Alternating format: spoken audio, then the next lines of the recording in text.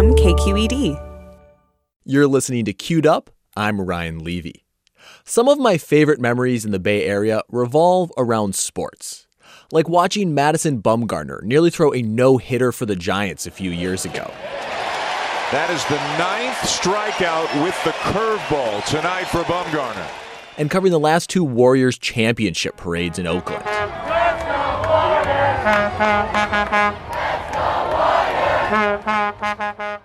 But one Bay Area sports spot I haven't ever really thought about checking out is Sonoma Raceway. Well, let's just go boogity, boogity, boogity. Let's go racing in wine country, boys.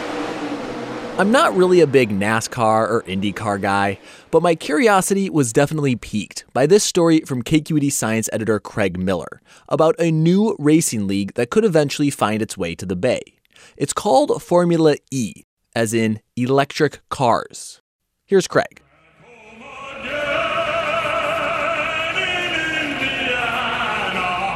I admit it, I'm old school. When I was growing up, the Indianapolis 500 was the sporting event I waited for all year, and it still is. Drivers, start your engine! And let's face it, for generations of race fans, it's not just about the speed and the danger, it's the sound. So it might be hard to imagine that being replaced by this as the signature sound of motorsports. It's a whine and a whoosh. Yeah. And that is a different sound, and I think that's you'll probably need a younger generation to grow up with that. Steve Page is the CEO of Sonoma Raceway, which has hosted all manner of motor racing. NASCAR still has a stop at Sonoma, but IndyCar just wasn't profitable for the track, so Page gave up on that after last season. One more lap of Sonoma Raceway. Page can envision that slot being filled by Formula E, but wonders if they're missing two critical components. One is high-profile drivers, and of course... that would be noise, yes. Formula E cars look something like Formula One or Indy cars, though the newest generation look more like the Batmobile than anything else. They top out at more than 170 miles per hour.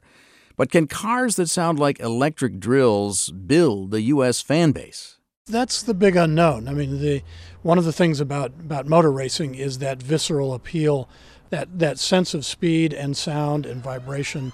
And power. And power. But we're not talking golf carts either. Formula E cars go from 0 to 60 in less than 3 seconds. That's competitive with the conventionally powered Formula One cars, considered to be the quickest in racing. This is a race to the future. Bob Kovaleski is betting on it. At the Global Climate Summit in San Francisco last fall, he was showing off a sleek white Formula E car from the Mahindra racing team. We go to cities around the world, cities that are conscientious about sustainable, renewable, and really what we're doing is promoting EVs. They build temporary street courses, usually right downtown, pulling in tech-savvy urban millennials to watch the races.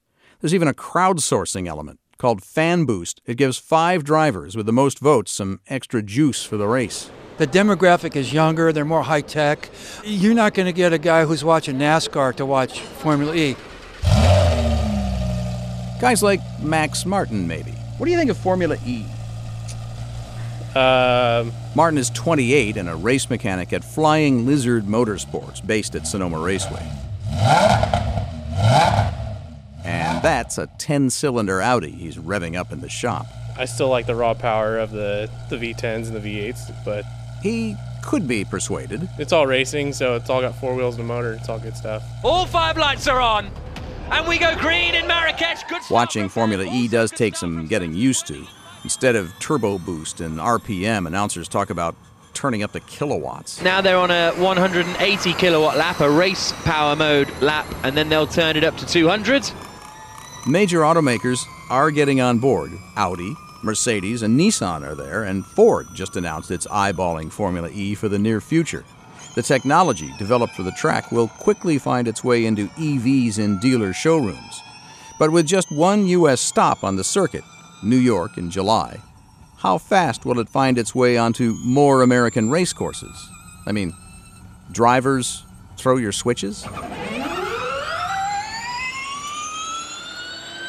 Thanks to KQED Science's Craig Miller for that story.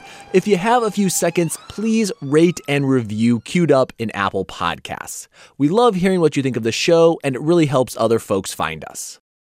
I'm Ryan Levy. Have a good week.